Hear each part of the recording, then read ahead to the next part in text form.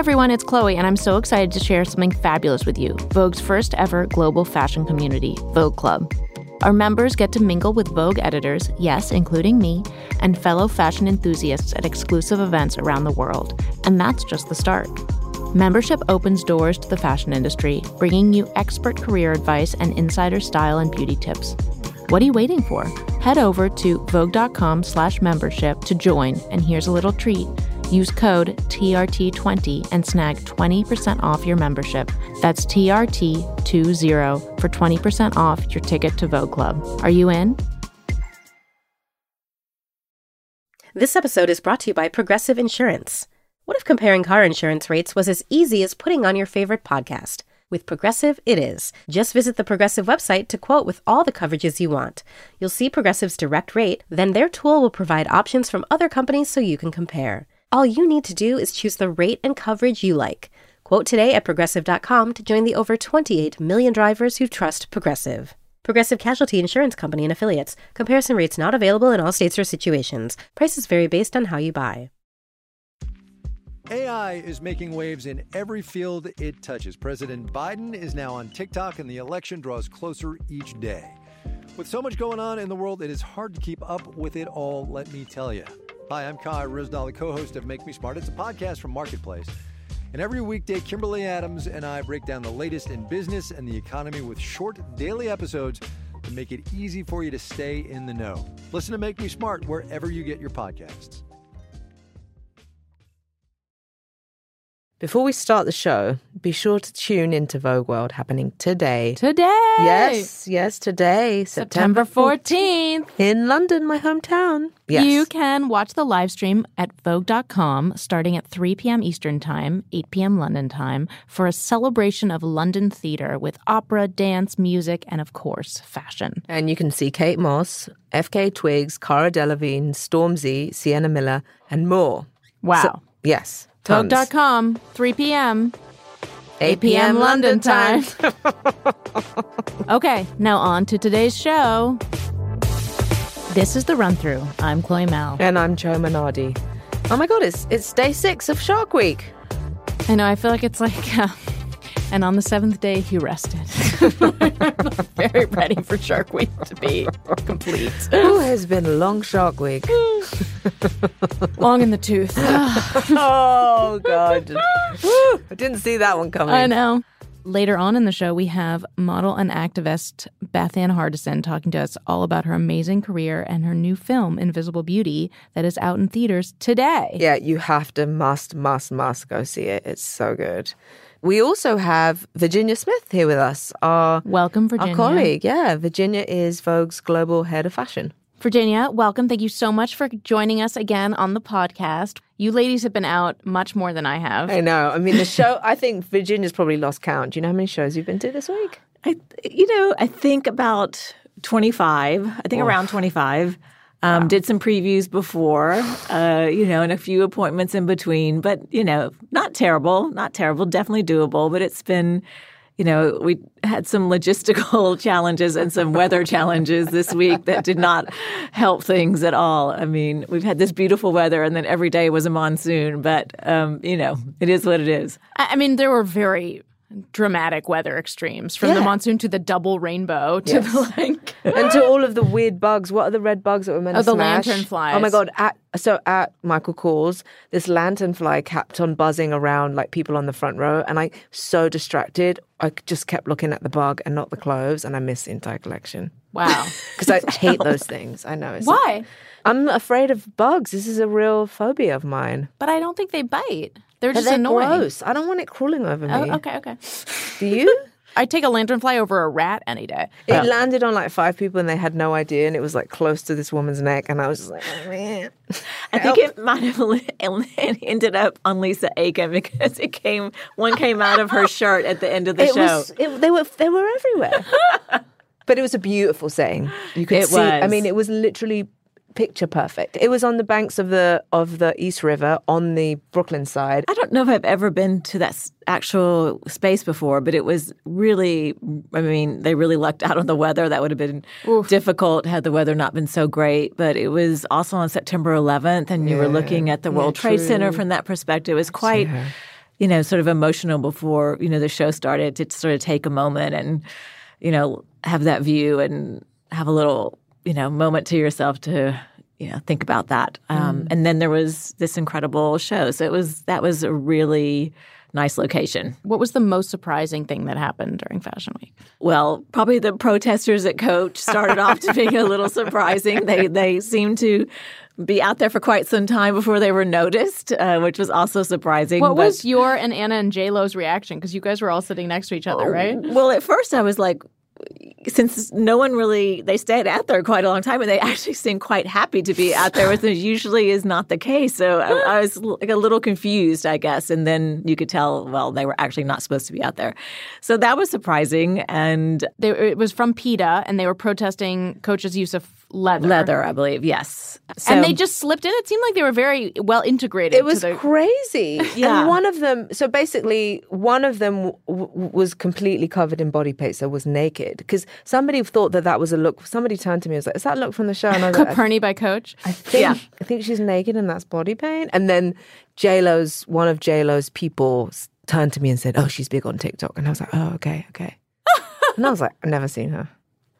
Wow. And that was the same day as the U.S. Open protester, the Extinction Rebellion protester, glued themselves to the court. So it was a big theme of the week. The U.S. Open was so fun to look at photos of this year. Yeah. It was like Wimbledon. Everyone was dressed up. I feel like everyone who's striking and didn't have any movies to be acting in were at the U.S. Open. Yeah. Everybody was at the U.S. Open. It was. I mean, obviously the U.S. Open is always during Fashion Week, and it's one of my favorite times in New York because I actually moved to New York years and years ago during this time, and I remember the U.S. Open was going on, so it gives me very fond memories on any year. But this year, I think because all the Americans were, out in full force, all the American tennis players, and they were doing so well, Coco, and then all the men, and it was really just felt very much a part of things when we got back in September. So it was fun. It was a great energy.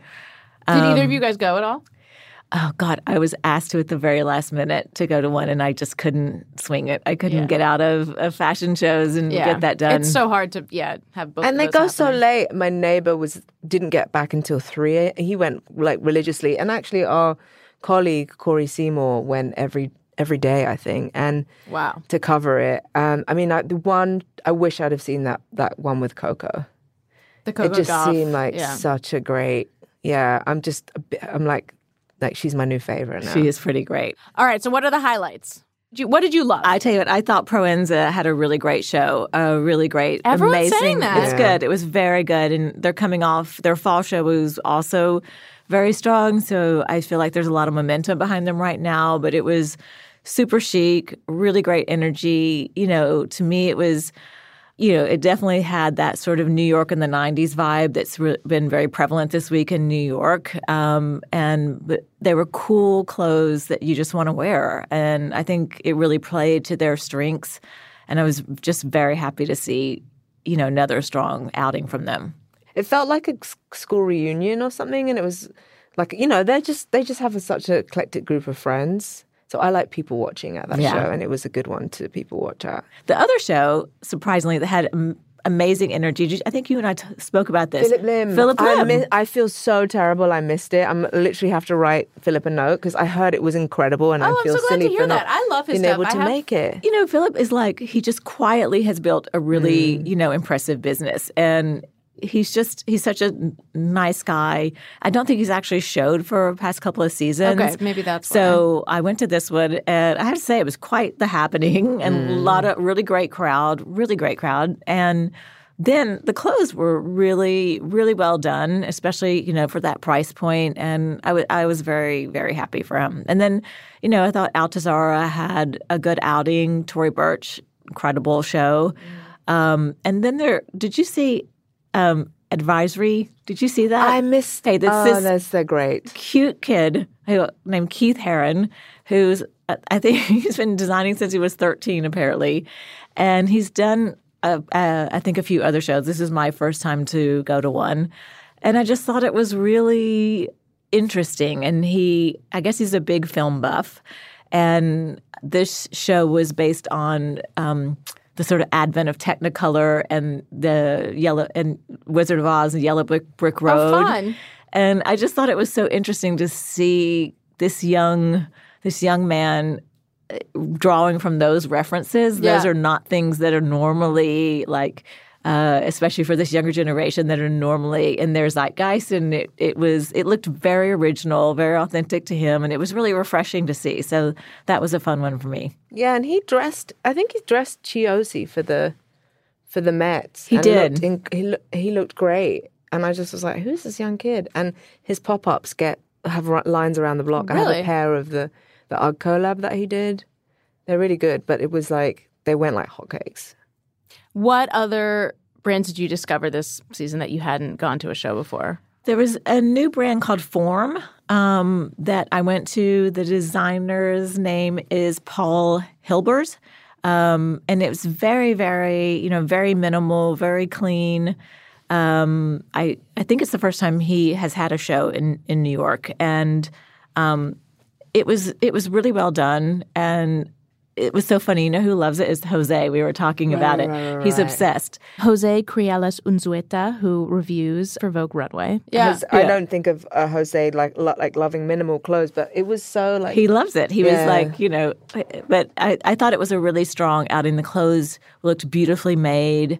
Quiet for sure, but that's sort of a nice change. We don't have a lot of that. You see them on because I have like a T-shirt of theirs, and it's the construction of it. So just has no hanger appeal, but when you put it on, it has this like subtle draping. So Form was a fun runway debut. Anyone else, either of you guys were excited to see either sort of come onto a bigger stage or debut? Any CVFFers that you thought did a particularly great job? I didn't make it to his presentation, sadly, but Zankoff it was great. Was supposed to be really good, and Diotima were supposed to also be very good. Both fashion funders, finalists this year, both actually very knitwear focused too, oddly enough. But those two, both presentations, were supposed to be really, I looked at the picture as well, like really good. I'm actually wearing Zankoff today. Okay. I love his knits. I think that they just have a sense of joy and they're really easy to wear. And he's like expanding his range. So I was really excited to see what he would do. And he just rose to the occasion. I think it was nerve-wracking for them both because they'd never really even done a presentation before. So, and both of them were really well attended. So I saw them both and they just seemed really overwhelmed. It was really sweet. And I'm already thinking about personal orders from Diotima. There was this one tank top that was like encrusted with tiny pearls. And I have one that was crystal. Alley, yeah. Oh my God. I just love like a grandpa, tank. And with something special on it. And like she's got her knits are really, really pretty. Really pretty. Did you see Paloma Spain? I didn't, but that looked good. That looked good on beautiful. Instagram. Okay. Spanish Really brand. pretty. And they're menswear, but sort of quite romantic menswear. So there's lots of like beautiful blouses and There's a black pant with feather. Do you see the black feather No, pant? I missed Oh, that. that's I'm very obsessed. Virginia Smith moment. I'm You need obsessed. those. I really do. If you're listening, Paloma Spain. We need some feathered. Okay, I want to talk about other favorite moment, which Chloe, you were part of, was Tiffany Haddish and Tory Burch. I mean, Yes. I love it so much when someone comes to a fashion show who isn't just the jaded, grumpy fashion editor and just has the best time. And Tiffany Haddish was living her best life at the front row of Tory Burch, which wasn't like a particularly raucous show. It was a pretty... Well, I don't think it was supposed to be. But Tiffany was making it much more energetic than probably they imagined. But she was, giving her own commentary.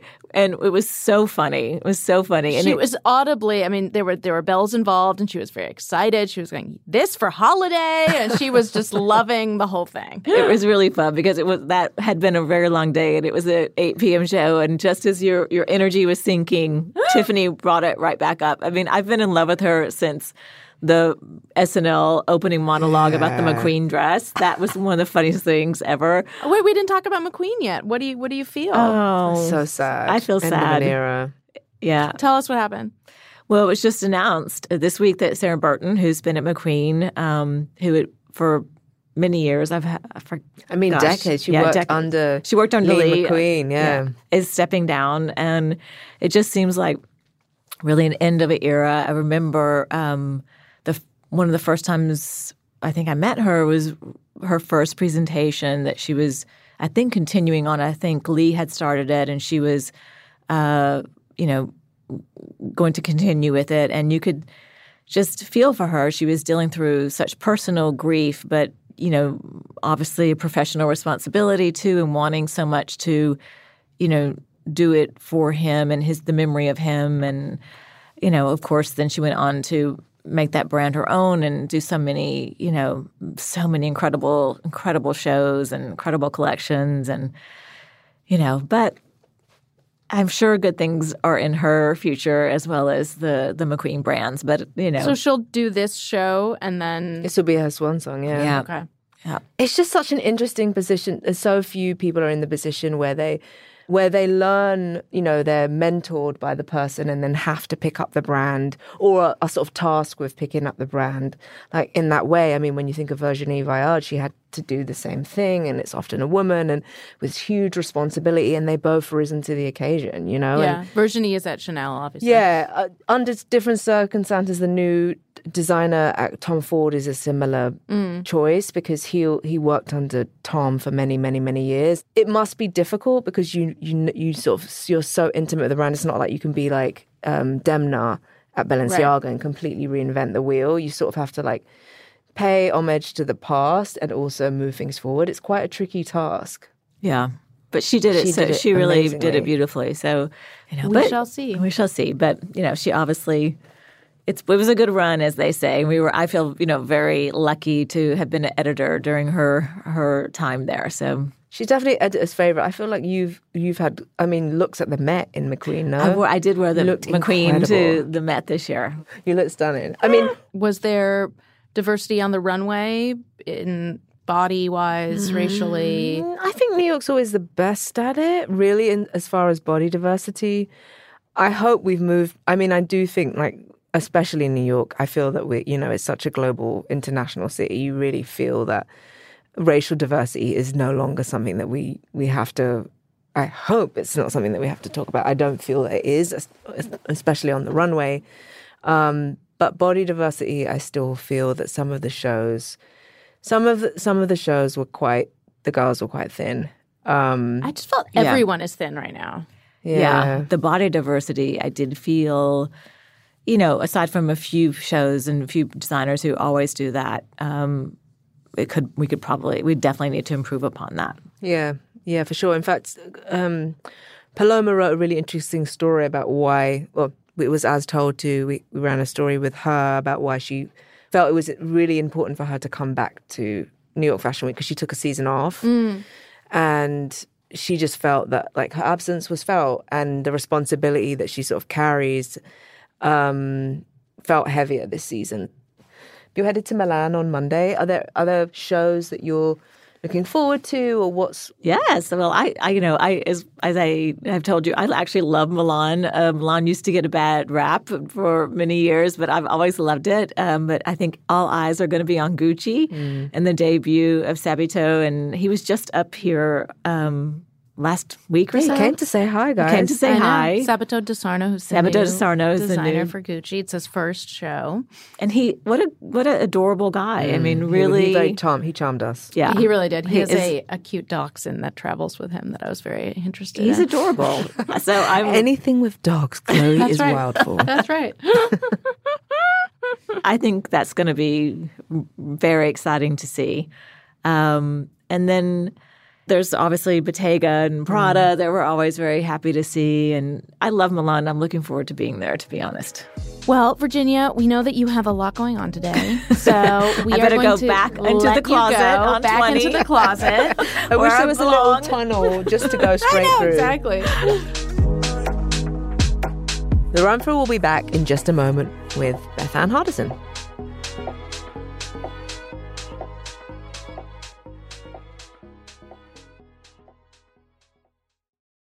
I'm Bobby Finger. And I'm Lindsay Weber. Do you ever see a new face or name on your news feeds and say, who the heck is that? Our podcast, Who Weekly, is everything you need to know about the celebrities you don't. Think of us as your cheat code to People magazine, your glossary for Hollywood, a shortcut to understanding pop culture at large. For the past 8 years, Who Weekly has been telling listeners everything they need to know about the celebrities they don't. The New Yorker says we spelunk deep into the demi-monde with convivial delight. That's a direct quote. Mostly, we're going to explain to you Irish star Barry Keoghan's sudden rise to fame and relationship with a not-so-under-the-radar pop princess named Sabrina. The fake wedding Real Housewives star Cynthia Bailey had to promote a limo rental company. And why all the Gen Zers you know are talking about a guy named Benson Boone. Each episode goes deep into the biggest celebrity stories of the moment. And if you're still confused, we even have a weekly call-in episode where we answer the most burning Wholebrity queries. Who Weekly airs twice weekly with brand new episodes on Tuesdays and Fridays. Listen and follow Who Weekly, an Odyssey podcast, available now for free on the Odyssey app and wherever you get your podcasts. This podcast is supported by Macy's. Whether packing for a destination vacation or planning a backyard staycation, Macy's has what you need this summer. Shop the easiest and breeziest brands like Nina Parker, Vince Camuto, and Dolce Vita. Macy's has all your must-have items from sundresses to matching sets to wedges, beach bags and towels, you name it. Stock up for summer at Macy's. Shop at Macys.com/ownyourstyle today. That's Macys.com/ownyourstyle. Apple Card is the perfect cashback rewards credit card. You earn up to 3% daily cash on every purchase every day. That's 3% on your favorite products at Apple, 2% on all other Apple Card with Apple Pay purchases, and 1% on anything you buy with your titanium Apple Card or virtual card number. Visit apple.co/card calculator to see how much you can earn. Apple Card issued by Goldman Sachs Bank USA, Salt Lake City branch. Subject to credit approval. Terms apply.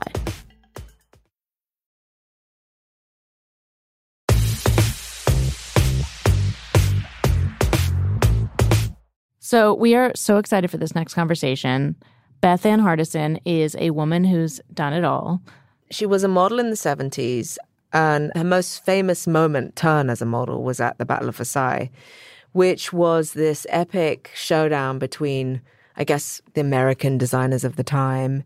5 American designers versus 5 Parisian designers. Yeah. It was in 1973, and it was really the first time that American fashion was taken more seriously versus the European, more couture type of clothing. Exactly. And Bethann had a runway view.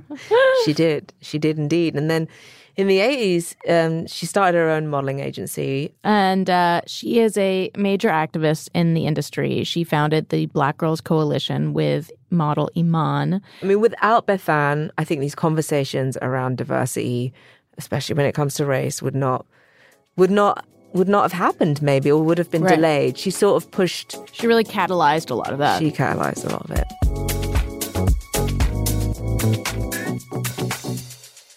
Bethann, thank you so much for joining us. We've been very excited about this for quite a long time. Choma's been teasing us with the possibility of this interview, and then this is nice. We got you. We got you.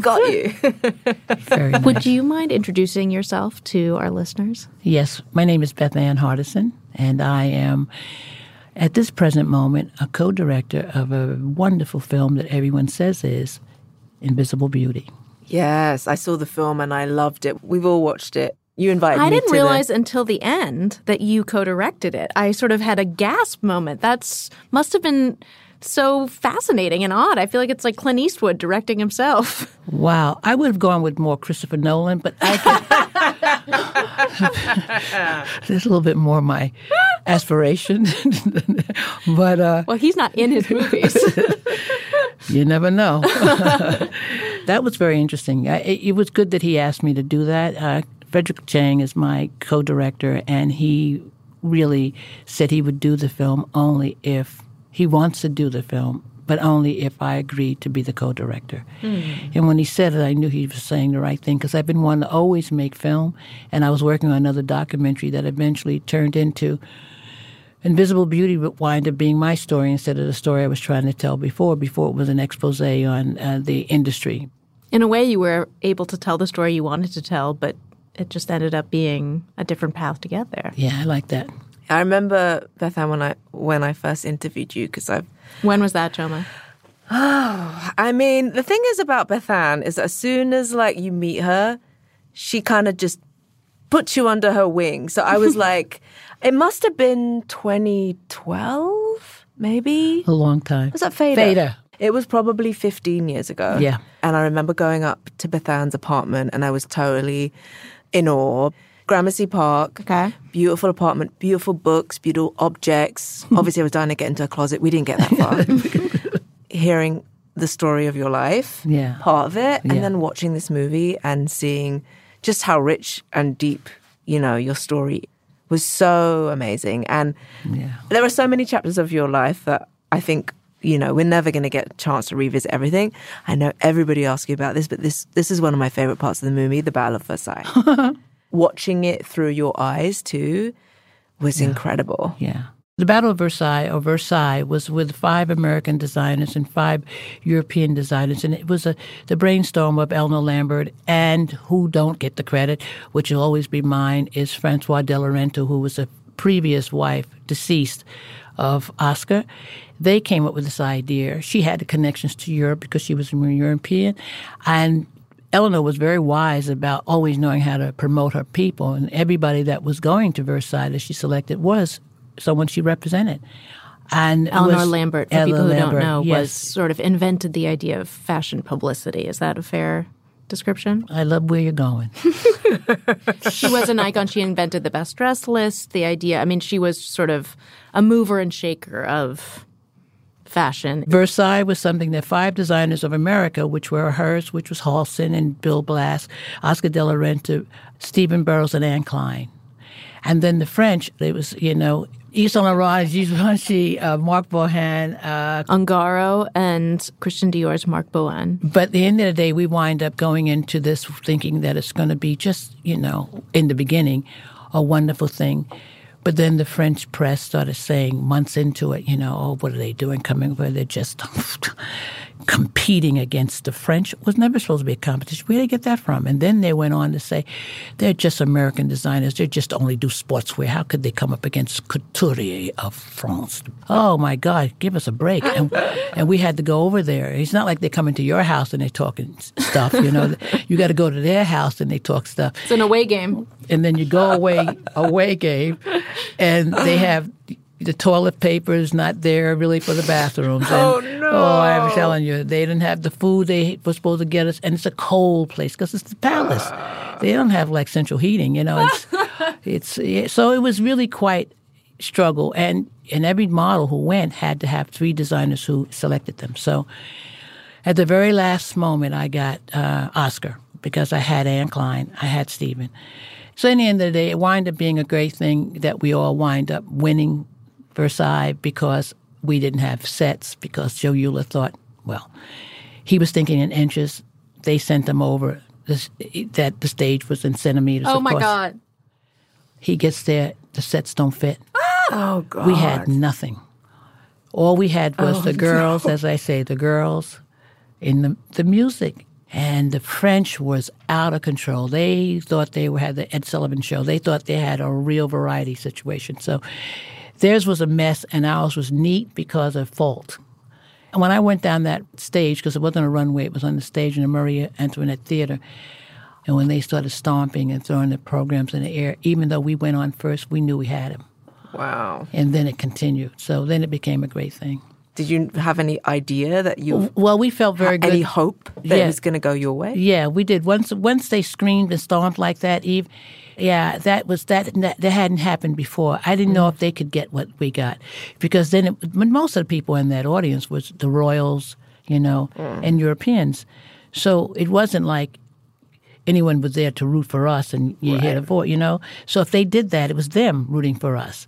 So when they came on, it was so much of a mess.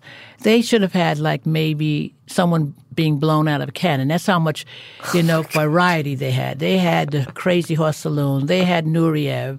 They had Josephine Baker. Name it. They had everybody performing. So it really was a lot, where ours was a very simplistic, tight. Just to be clear, so was it that the French did not have a diverse casting? How did race exactly factor into all of the Battle of Versailles? They had a diverse casting as far as diversity, not talking racial diversity. Right. 10 black girls on a stage like that was a lot. Yes. You know what I mean? When you're integrating. But it was clean, so you wouldn't get lost in the fray of all of that what we say, stage stuff, you know, where the French, it was so much that they brought on that stage, you could barely see what was really happening. With us, it was so clean that you could see. So I think you would really notice that the models of color, you noticed them. Because they were so integrated amongst the whites and the dancers. It wasn't like it was segregated. And so for that's what I'm always fighting for. Right. Racial diversity, if we all just get along, after a while you don't even notice it. And that's exactly what's been happening recently. Well, I was fascinated in the movie that it's pointed out that in the mid-'90s there was this dramatic shift towards much more homogenous, white, very malnourished young women because the Berlin Wall had come down. That's and right. so the Eastern Bloc had opened, and there were all these beautiful, sharp cheekboned blonde women coming in. And I'd never really clocked that would have shifted the way things worked. Oh, so many things shifted that we didn't have before. We never had casting directors. We never had stylists. Designers didn't have such things. Designers were that. They didn't have outside people to come in and tell them what to do. Because that happened, that changed everything. That killed the muses. Model as muse is a very important slogan. Eastern European open and casting directors, not casting directors, but scouts started going in and bringing those girls forward. Wow. And they were proper in many ways because they were the girls whose body alignment was exactly what we would draw. But what wound up happening is because these designers had hired these people to do that, they started listening to them.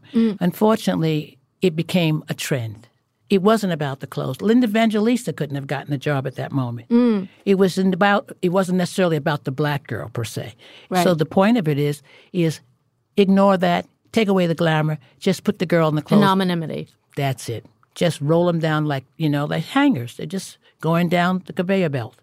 You can do that 1 season, 2, maybe up to 4 or 5. Then after a while, it starts getting to be a trend. Then the trend starts to become permanent. And there we had a problem. And how did you change that? Because I was amazed at the documentary that it's almost you single-handedly. I mean, not single-handedly, but you led this charge. Knowing you, I think you're very direct. You've faced things head on. It was like you got the industry together to work it out as a family. It did feel like it was like a family working its issues out together. I don't know what your thinking was at the time. I'm going to go with that.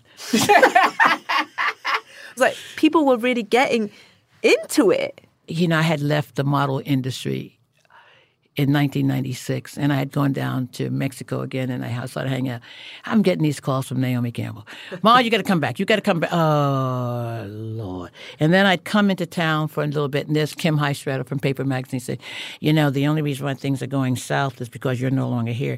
Somebody needs to be the voice. And I remember the New York Times writing this article when I was leaving the industry saying, what's going to happen? Who's going to be the person to keep people conscious? That's a lot of pressure. It's a lot of pressure. And you hear what I said? I said, don't put that on me. Y'all got things to do. Get on it. I really did. I walked in, got on the plane, and kept it moving. Yeah. And then, of course, you start to see, and I'm saying, oh, God, because who could do it? Who could say it to them? I've been saying it for a while in different ways to different people, and it works always because they trust me, And those town hall meetings were really important, I promise you. What did that mean, a town hall meeting in this case? It's a gathering of people that are really local community, of any community. And you just want the people to come in. And in this case, it's the people of an industry. And to gather the people who are gathered, and it fills up the room, and it was standing room only. And, it was nervous because I'm getting ready to do this thing. And I had these little cards, and I was reading about what I felt were things that really were my pet peeves. What's an example of a pet peeve? Was where they say that we're not using black models this season.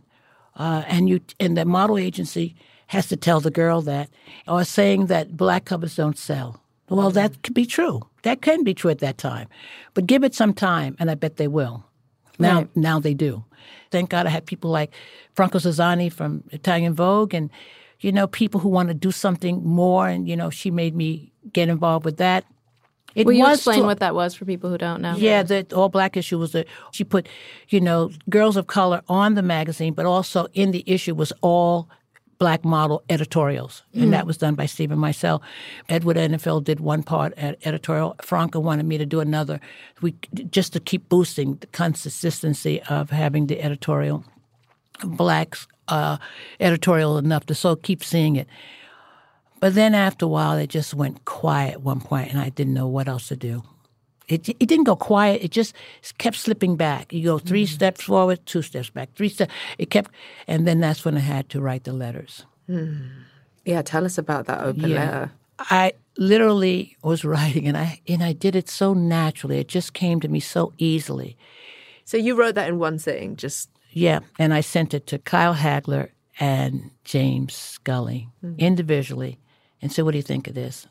One is a casting agent, and Kyle was a model agent, and they were like my backup band. I could get pretty much, check in with them on things, and they weren't. I didn't call them together. I had to make a call to them, and I sent it to them, and they said, "Wow, this is strong. You got to send it." And interesting enough, I sent it out, and it affected immediately. That's amazing. Immediately. Wow. And you named fashion brands who you felt were not using. What I didn't feel. We did the data. We Right. had to really look. We had to do enough of it. And in the end of the day, yes, it's true. They were guilty. I can't believe it's been 10 years since that open letter. But that's what someone said to me. I was doing an interview. They said, now on the 10th anniversary of your open, I had to think about that. I said, wow, now that can deserve a tequila. I know that's your drink of choice. That's right.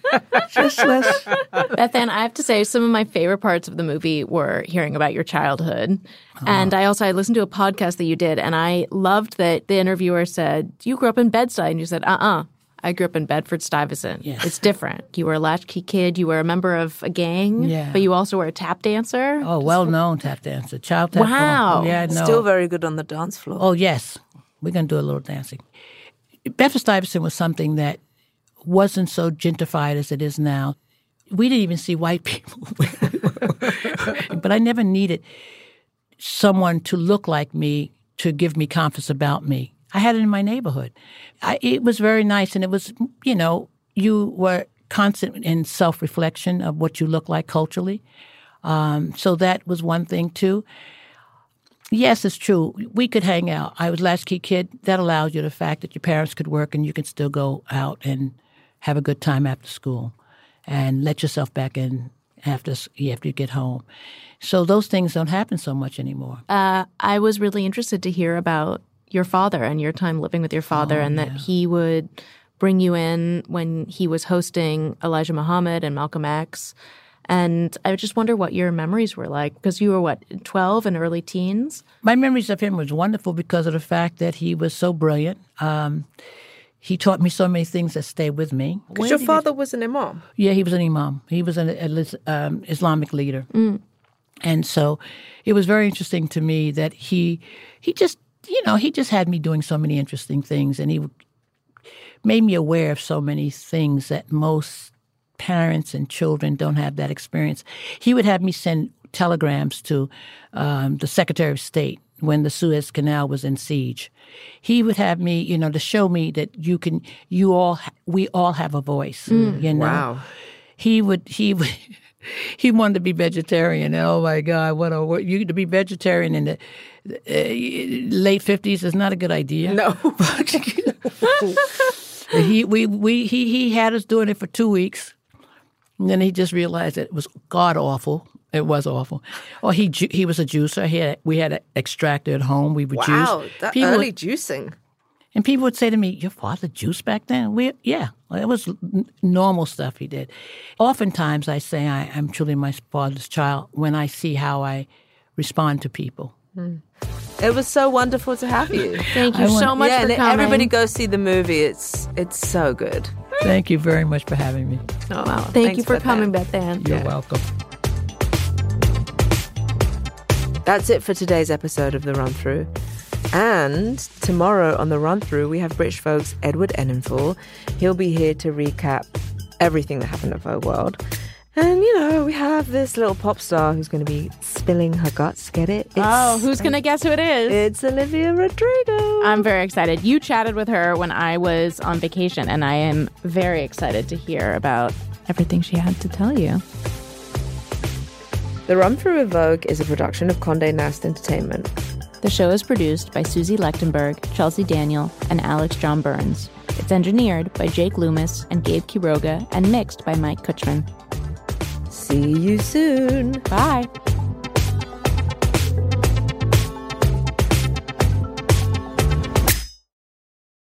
Get balanced or thrive trying. My name is Les, and I'm the host of Balanced Black Girl, a podcast dedicated to helping you feel your best. Join me for casual conversations about what it means to live a well-rounded life. I cover everything from how to make friends as an adult, to how to create a workout routine that works for you, to how to practice better financial wellness. Tune in for approachable conversations with wellness thought leaders and inspiring guests, as well as intimate solo chats with me for relatable advice. Follow wherever you get your podcasts and look out for new episodes every Tuesday. This show is sponsored by BetterHelp. It's a simple truth. No matter who you are, mental health challenges can affect you, and how you manage them can make all the difference. That's why everyone should have access to mental health support that meets them where they are and helps them get through. BetterHelp provides online therapy on your schedule. It's flexible, simple to use, and more affordable than in-person therapy. Connect with a licensed therapist selected just for you. Learn more at betterhelp.com. That's betterhelp.com.